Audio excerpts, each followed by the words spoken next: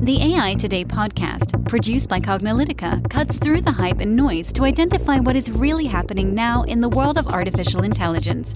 Learn about emerging AI trends, technologies, and use cases from Cognilytica analysts and guest experts.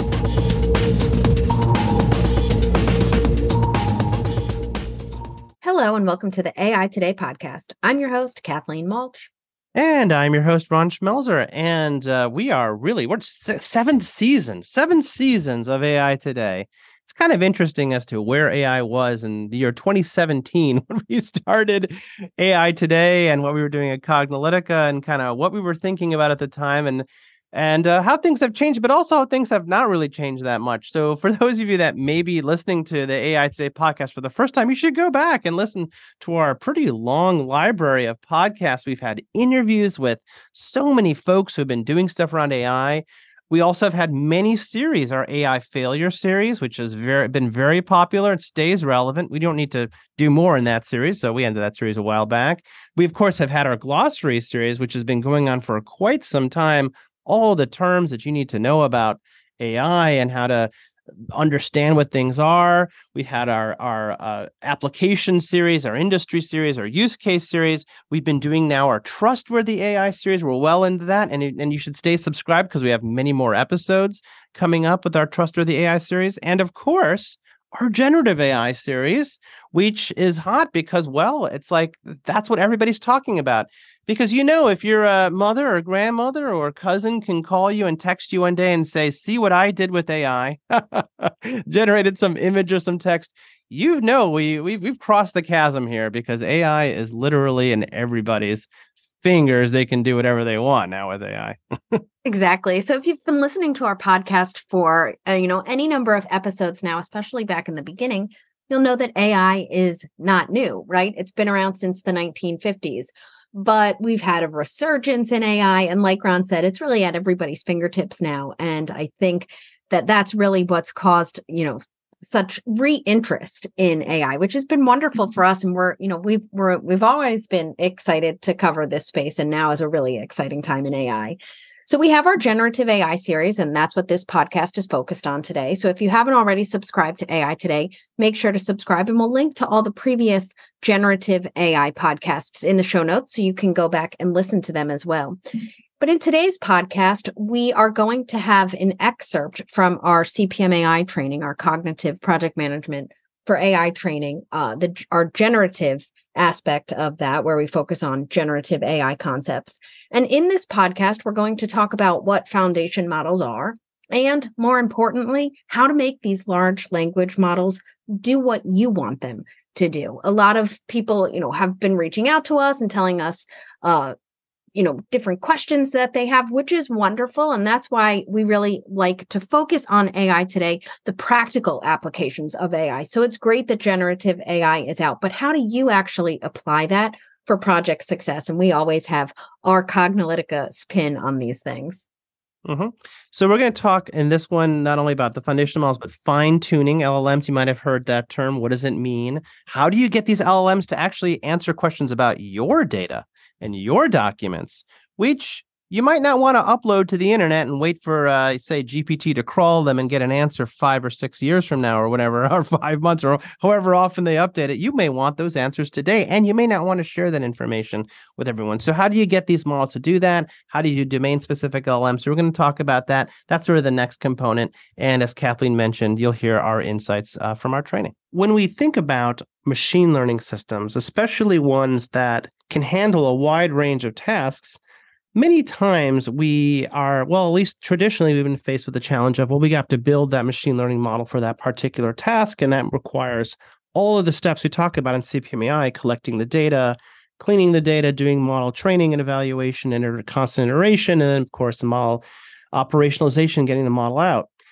But the thing we have here is we have these large models that have already been pre-trained and used for so many different applications that we don't really necessarily need to retrain a model or basically build a model from scratch.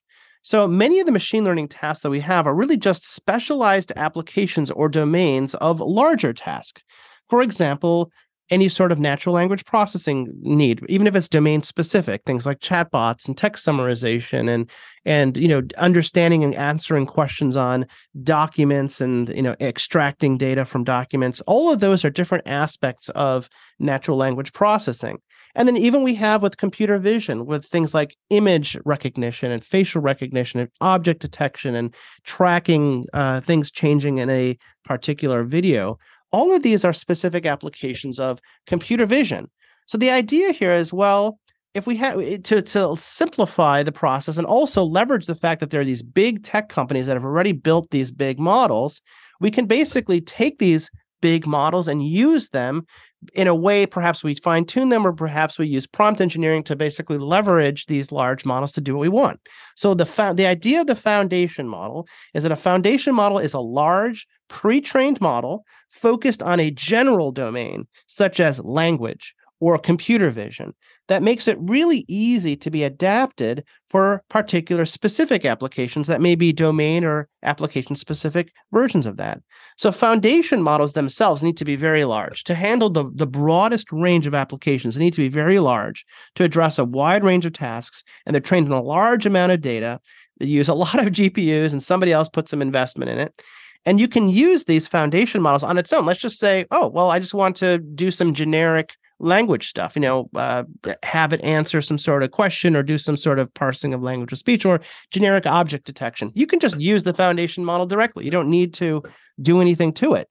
But you can also fine-tune this foundation model for a specific application. Let's just say, no, I don't want to have all the capabilities. I just want to specifically use this model for object recognition or for question answering or for sentiment analysis. So the Stanford Institute for Human-Centered AI defines the idea, or they were the ones that came up with the term foundation model, and they defined it as any model that is trained on broad data, usually using this concept of self-supervision. And the reason is because we want to eliminate the use of labels, because labels would be pretty task-specific. And this model can be adapted or fine-tuned to a wide range of downstream tasks. And that's the definition of a foundation model. So what are the characteristics of a foundation model? One, it's been pre-trained using a large amount of data, which brings us to large. Foundation models are large. Foundation models generally themselves have billions of parameters, and they're trained on petabytes of data. Probably took millions or hundreds of millions of CPU, GPU dollars and resources for that. The third characteristic is that they're generalized, in that the model can be used for a wide range of applications, and the foundation model is adaptable, which means that we can use prompting or we can use other fine-tuning approaches to generate the different required application responses or characteristics we want. Finally, the fifth characteristic is that generally foundation models use self-supervised learning approaches in which the training data is not labeled, and therefore the final model is not specific to whatever label choices that we determine when we label the data. So foundational models really learn from the patterns, and we use this approach of self-supervised to get there. All right. So what are the advantages of foundation models? Well, as we mentioned, traditional machine learning models are trained to perform a particular task: image recognition, sentiment analysis, all the things that we talk about in our CPMI training, where we may use a particular algorithm and data to basically create a model for a particular purpose, and then that model is purpose-built for that purpose. Foundational models, as opposed to those traditional models, can handle a wide range of tasks, such as NLP. An NLP foundation model can do text summarization or chatbots or question answering or sentiment analysis or content generation. And we could further adapt these foundation models to be specialized with more specific tasks, either by, again, using just prompts and prompt engineering, or by using a fine-tuning approach if we want to restrict the general use of that language model or whatever the foundation model we're using is. So foundation models really are revolutionizing AI model development because they're reducing or eliminating the need to train new models from scratch in many cases. It doesn't eliminate it entirely. There are many use cases for having small, compact models that are trained on particular data to do particular tasks. Those will always be there. But for a lot of applications where we may not have built those models and we're thinking about it, we may use foundation models to get ourselves there. And they reduce or eliminate the need to train new models from scratch, and they really require minimal fine-tuning. So if we do need to do fine-tuning, We don't need to spend months with data collection and data labeling, all that sorts of stuff. We can do some fine-tuning in a very narrow amount of time, and that may help us get to our product solution much faster. And this is even beyond just the traditional pre-trained model approach where we get a pre-trained model, and then we basically remove the last layer or whatever, and then we add the new outputs, because then at that point, we still have to train that revised pre-trained model using transfer learning, which requires GPUs and data and all that sort of stuff. And this approach of foundational tuning doesn't require retraining the whole model. I mean, if you have to retrain that whole foundation model, I hope you have the money and time for that. So really, as opposed to transfer learning, which requires retraining a model for fine-tuning, methods exist to so-called augment a foundation model with domain-specific items without retraining the full model. All right, so what are some examples of foundation models? Well, we have a bunch of language models that we use at our foundation models. We have BERT and PaLM, which are Google's. Of course, we have all the GPTs from OpenAI. So GPT 3.5, GPT 4, GPT-N, GPT 3 and 2 and 1 in the past. Those are all foundation models because you can use those GPT models directly and you can query them with the API, but you may use an application of it, a fine-tuned application such as ChatGPT, which is sitting on top of GPT 3.5 or 4, depending on your paid plan or not, and using that model, but then creating the conversational interface on top of it. Then we have sort of the open source alternatives, if you will, to GPT. That's GPT-J, GPT-NeoX. We have, of course, Meta's Llama and Llama 2. We have Claude from Anthropic. We have Ernie 3.0, Desk Titan, which is from Baidu. We have Bloom, which is open, a combination of, it's really an open source thing, but pushed by the folks from Hugging Face. Those are all on the language side. And I'm sure there's going to be more. You'll probably turn around tomorrow. There's like 3, 4, 5 new foundation models. And you have to understand that they're calling them foundation models because they want you to use those models for lots of other applications. And if you're sitting on their platform, you're going to pay for it, probably. Or there will be some other advantage for you using that firm's foundation model in your data. And it's up to the firm who creates the foundation model to keep that foundation model growing and growing and being more advanced than the competition's foundation model. We have a bunch of visual foundation models as well, like DALL-E from OpenAI. We have Stable Diffusion, Flamingo, Florence, a bunch that basically can do various tasks such as image generation or object recognition, computer vision tasks. And so we can build our applications if they are in the conversational pattern or the recognition pattern, especially on top of these foundation models. Foundation models are large general purpose models that have been trained on large amounts of data that can solve a wide range of tasks for a given domain, for example, text or image.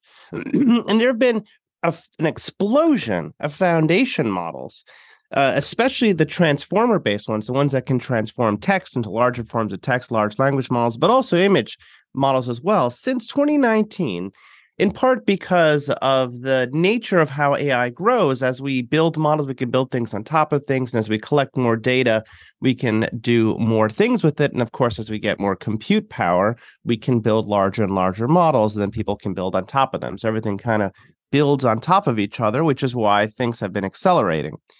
And these large models, for example, the large language models, can perform a wide range of NLP tasks. And if you remember, foundational models don't use labeled data. They use self-supervised learning without labeled data sets. So they can be applied for a wide range of tasks. You may not have labeled the data by sentiment, but we can use a large language model to do a sentiment analysis because of just the breadth and size of these foundation models can do all these sorts of tasks that we get them to do through prompts and prompt engineering and just the whole attention-based model. So since these large models can do these sorts of things, and large computer vision models can also provide a wide range of computer vision tasks, if you have a need that is fairly generic or fairly general, a content generation task, an NLP analysis task, some sort of a text summary or document classification or something like that, we can just make use of these foundation models without having to build our own model, or perhaps without even having to fine-tune these large foundation models to be more specific, to restrict them to particular applications. We can use them, say, out of the box, as you will, with prompt engineering and other techniques. If we do have a very specific need, let's just say the foundation model does not have the data that we need, or the foundation model needs to respond or participate in a particular way, then we can take these large foundation models and we can fine tune them. So we still have approaches to use these foundation models. We don't have to abandon them. We could take these foundation models and take fine tuning approaches. We have a few of them that we talk about for your particular needs. But either way, we could start with this large base. That's why it is called a foundation model, because it can rest as the foundation, either directly used, or we can build on top of it using much, much smaller amounts of data to accomplish the tasks we need. And if you remember, out-of-the-box foundation models are trained on general knowledge. That's how they've been trained. So they don't necessarily perform well on domain-specific tasks. But to get them to perform well on these domain-specific tasks requires a significantly smaller amount of data and effort, because these foundation models are just so large. And these foundation models, you can think of them as a type or a kind of deep learning model that has been specifically trained for these large foundation purposes. And so therefore, they focus on functionalities. And of course, deep learning itself is a type of machine learning, which is a general method by which machines can learn from data. So as you can tell, we're increasingly refining our abilities here and building specialities that allow us to do these general tasks. I know it's interesting to use words specialities and generalities, but that's how we do it. As we use more and more data, we can make more specific kinds of deep learning networks that can handle a broader and broader set of use cases. And I don't like quoting vendors too much here, but actually IBM does do a good job of defining the groundbreaking nature of foundational models. And they say that we're witnessing a transition in AI, that systems that execute specific tasks in a single domain. So traditionally, what we have done with machine learning and deep learning neural nets is we train them for a particular task, such as object recognition or sentiment analysis. These systems are giving way to broad AI that learns more generally and works across domains and problems. Now, this is not artificial general intelligence. We have not yet built the single intelligence that can do everything, but we are starting to broaden our narrow AI.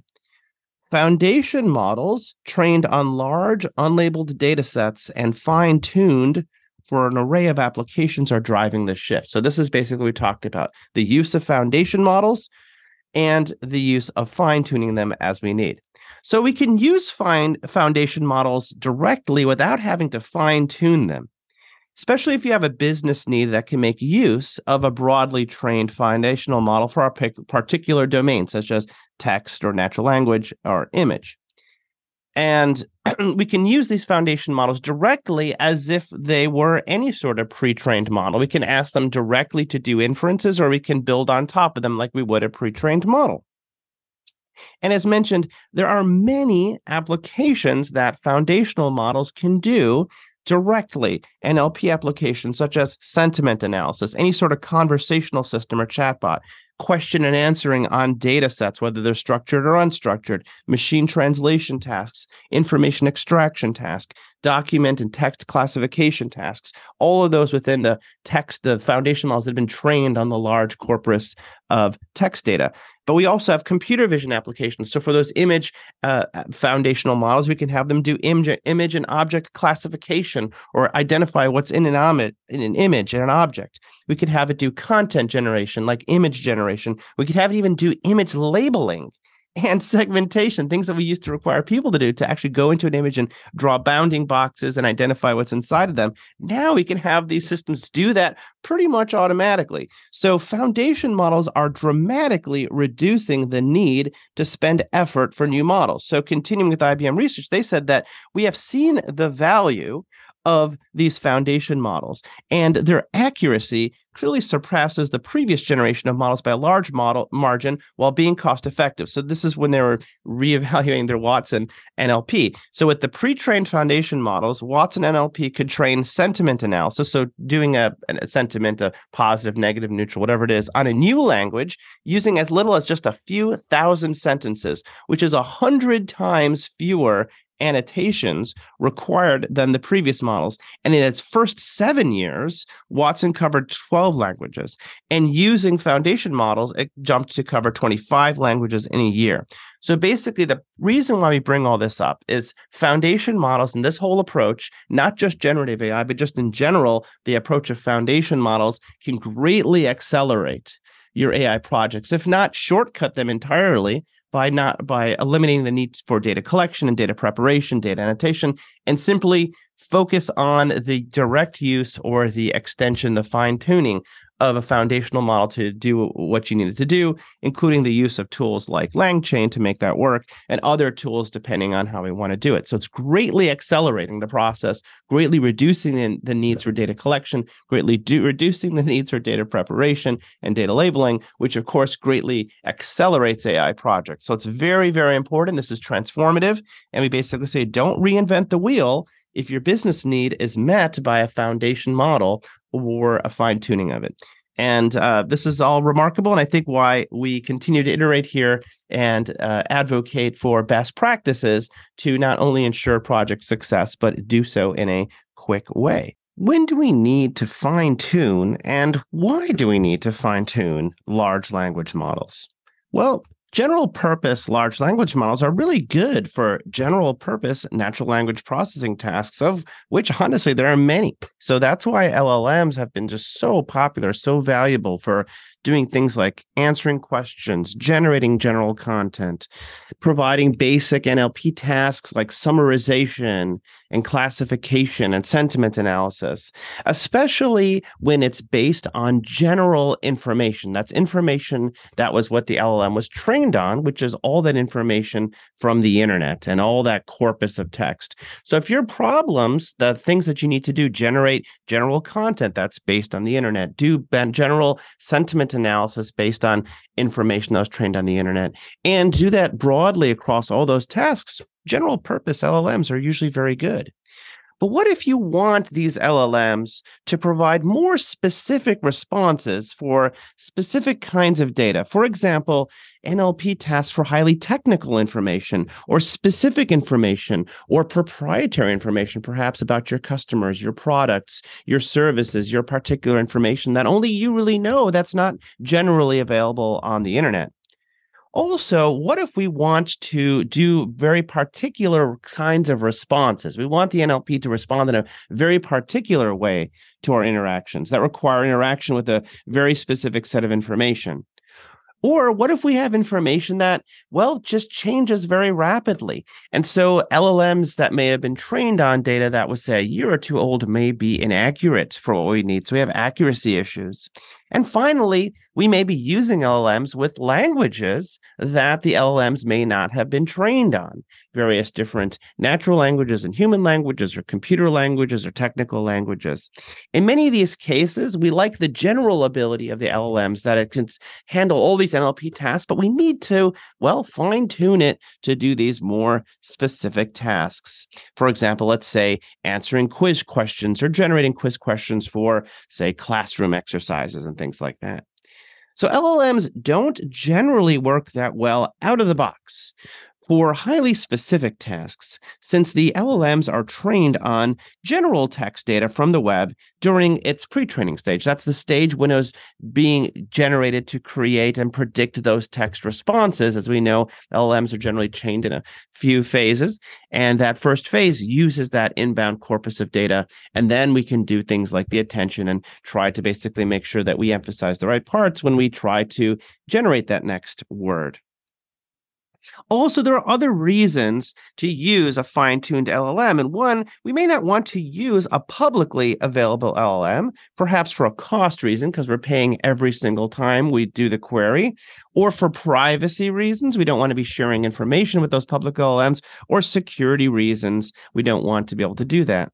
Oh, so we may want to use a fine-tuned LLM that's very specific to our purpose to increase the response time and speed because, well, these public LLMs, perhaps we're using an API call, may take some time and perhaps we want to do things very quickly in an app or a website or some internal application. So in general, we fine-tune large language models to make them more aligned with our target application, to make them more accurate in providing responses based on data that may be more specific or maybe up to date. And of course, we want to make these fine-tuned systems more context aware of the kinds of problems that they're solving in the context of them so we can do NLP responses as needed. When do we fine-tune a large language model versus use prompt engineering, which we talked about is the method that we can use to get the LLMs to generate the sort of responses we want? And do we really need to retrain and do these tasks that are necessary for fine-tuning the model at all if we can just use prompt engineering, especially when we have a large enough context window where we can provide perhaps up-to-date information or more very specific responses or the kinds of interaction that's needed as part of that input prompt?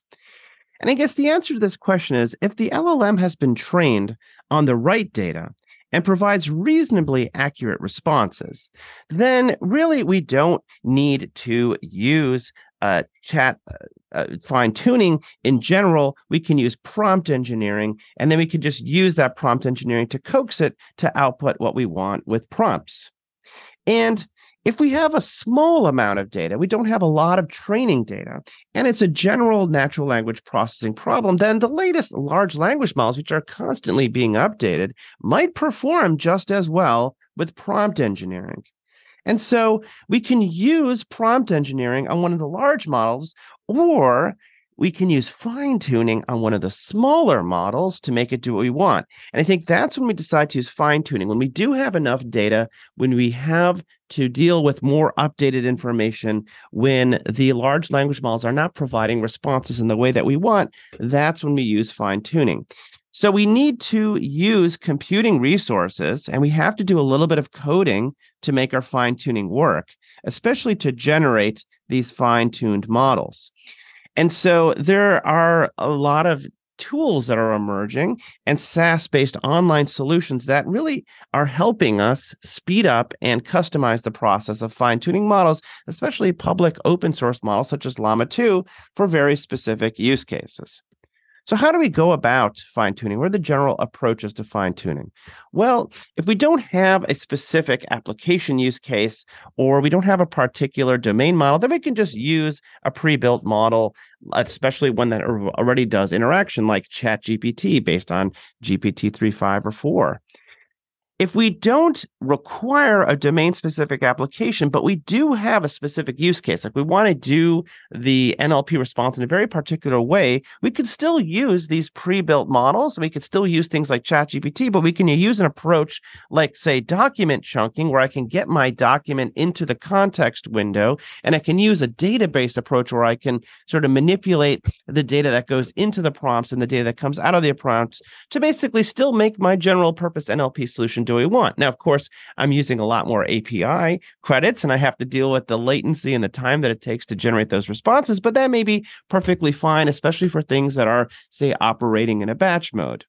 Now, if we require domain-specific information, we don't have a lot of training data. Well, we should obviously try to get more training data. And in the meantime, we can use that document approach when we have with our pre-built models, as I mentioned, with the document chunking and the databases.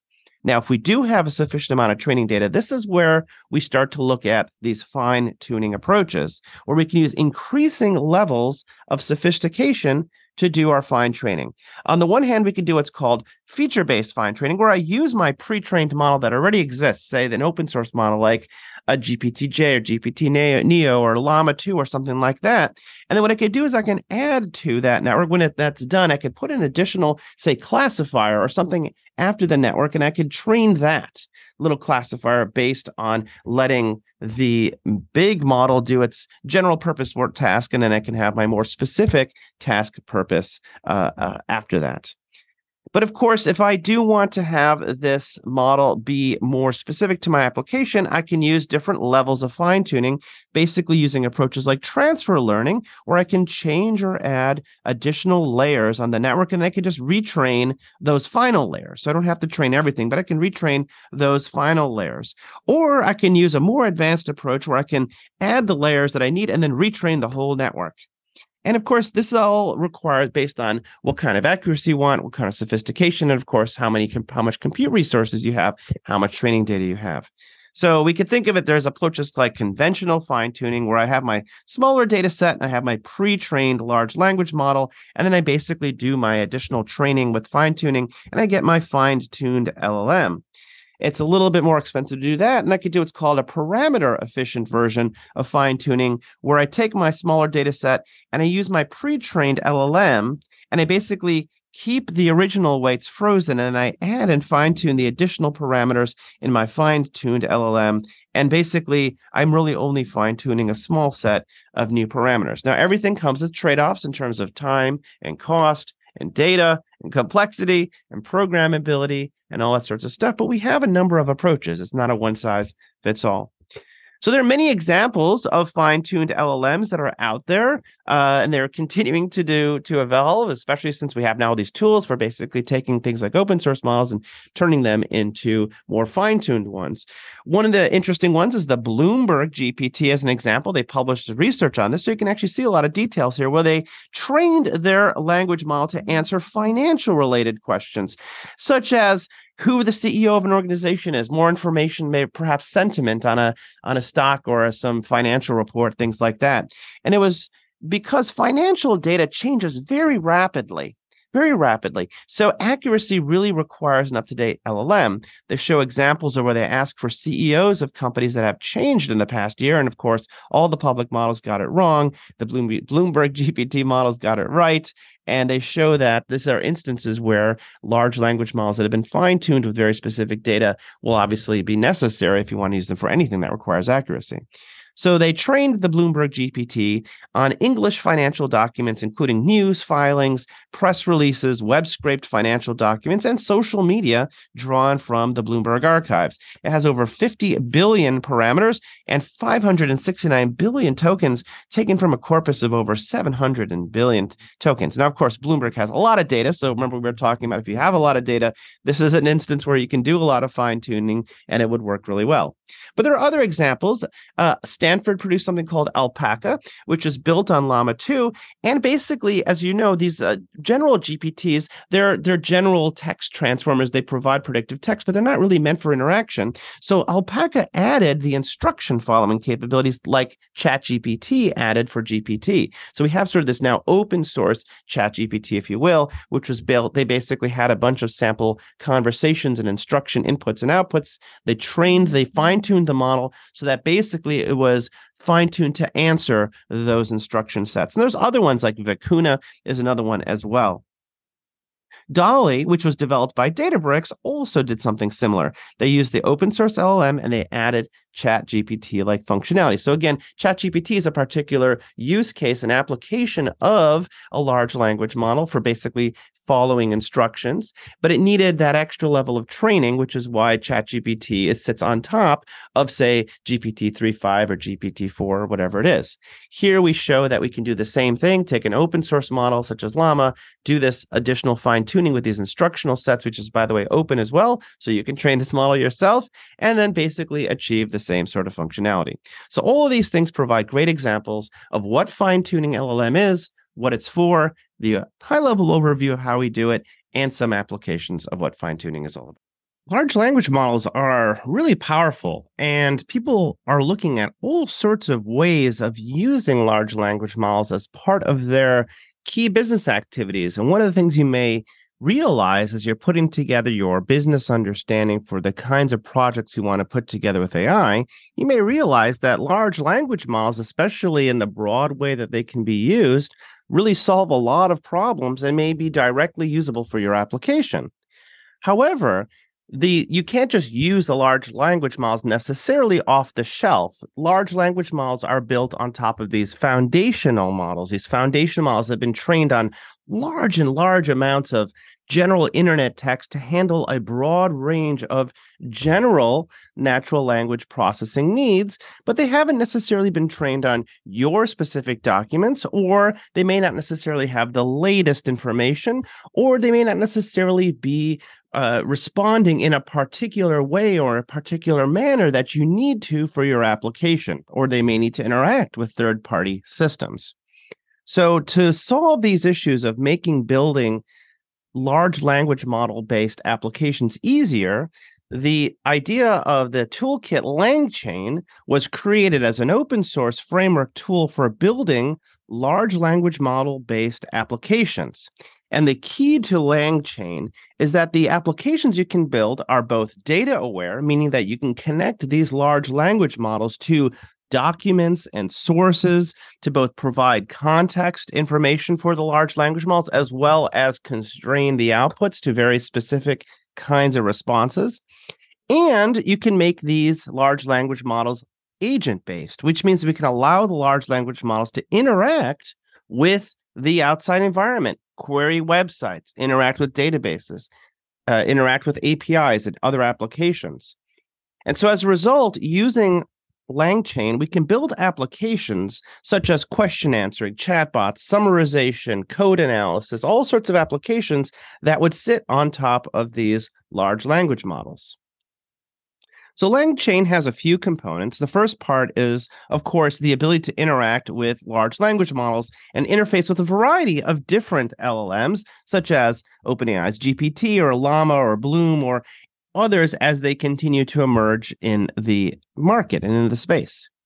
The next component is this idea of a chain, which allows us to create a sequence of calls to LLMs, interaction with various systems, and various different activities, such as loading PDFs and splitting them up and doing vector store and putting that and allowing the system to query the vector stores to basically get the relevant information and pass that to the prompts and then take the outputs and do more things with them. The third component is the retrieval component, which allows the LLMs to interact with application and context-specific data. The next big component of LangChain are the prompt templates that we can use to handle different styles of LLM prompt interaction, such as chatbots, question answering, summarization, data analysis, and more. Then the next aspect of LangChain are the agents, which provide additional tools for large language models to interact with the world around it, such as web searching, external documents, calculators, different kinds of things like that. LangChain also introduces the ability to have memory, which allows us to persist information between different runs of the chain so that I can continue to interact over many, many, many interactions, even outside of the context window that may be allowed by that large language model. And finally, the idea of callbacks, which allow the large language model as we're iterating these various different steps of the LangChain chain, we can log and do auditing and streaming of any steps in the chain. So we have some visibility over what's happening along the process. So there are many different use cases that continue to expand and extend for LangChain. People are very excited by all the possibilities of making these LLMs do very specific things. We, of course, can do chatbots. The other thing we can do is we can answer questions using sources. So if I have a source document or a source database, I can use the LLM to ask questions of those sources. And I can do Q&A and analysis of even structured data. So if I have structured data sitting in a SQL database or another structured data source, I can ask LLM style questions of it. I can interact with external APIs. So I can ask questions on outside APIs. I can also understand and generate code of different types. I can extract information from documents. So I can have a document, I can take parts and pieces of it, and I can extract bits of it. I can do text summarization. I can even do web scraping. One of the things we can do is interact with third-party websites, and I can extract information using LLMs from those websites and therefore ask questions of those sites. I can interact with databases. And there's really many, many so-called off-the-shelf chains that people have already built for different applications. And you can bring your data source and your particular configuration, make that work. And of course, that means we can build NLP applications on top of LLMs very, very fast. and we could iterate them quickly, and we could do so in a way where others have basically already helped iterate on that. So this is a great way of really speeding up many AI projects that involve NLP and can leverage the benefit of LLMs, as well as doing it in a context-specific way. Very powerful. So the final little bit of LangChain is that the sources of information and the data that the LangChain systems can interact with and the third-party models just continue to grow. There are dozens and dozens and dozens. And if I was to tell you what they are today, tomorrow there'd be even more. But just to give you a sample of all the places that we can use LangChain to connect LLMs, we can connect LangChain with Amazon, Google, and Microsoft Azure cloud storage. So anything that can sit in the cloud, we can have the LLM connect to it. We can integrate directly with Google Drive so we can get documents, spreadsheets, presentations, and we can summarize them. We can extract them, and we can create them. We can also interact with live searches, Google Search and Microsoft Bing Web Search. We can interact with API wrappers to get news or movie information, weather information, whatever we can get with an API. We can also interact with scripts that sit on a server for summarization, syntax, semantics checking, any sort of shell script execution that we could do at the result of an LLM. We, of course, talked about web scraping. There's lots of systems for web scraping, subsystems, and templates. There are additional tools for doing few-shot learning, prompt generation, so I can even generate prompts from within LangChain. I can even do things like finding and summarizing tasks and code. I can interact with a wide range of language models, as mentioned, OpenAI, Anthropic, Hugging Face, and others. We can even build systems that allow our LLMs to interact with MapReduce. So we can interact with big data systems for question answering on data lakes, and we can combine documents, and we can generate questions on those big data sources. LangChain provides ways of PDF file text extraction and manipulation. We have the abilities to generate Python and JavaScript code, do analysis and debugging. Of course, we have the support of vector databases, so I can take whatever my data sources are and I can generate these vector databases, so I can do embedding for word embedding, and I can do similarity matching and for data objects.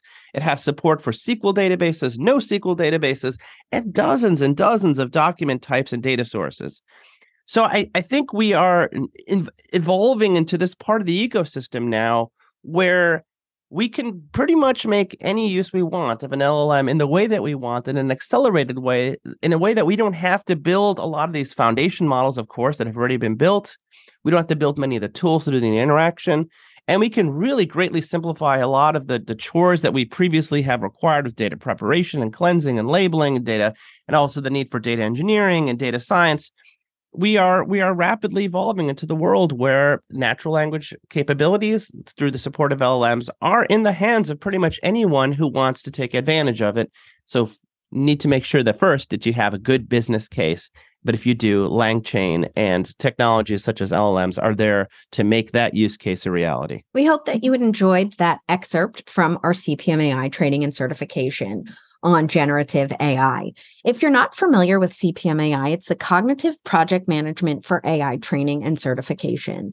We have now launched our CPMAI version 7, which is the most robust training and certification that we have ever offered. So it goes over many AI-related concepts and terms.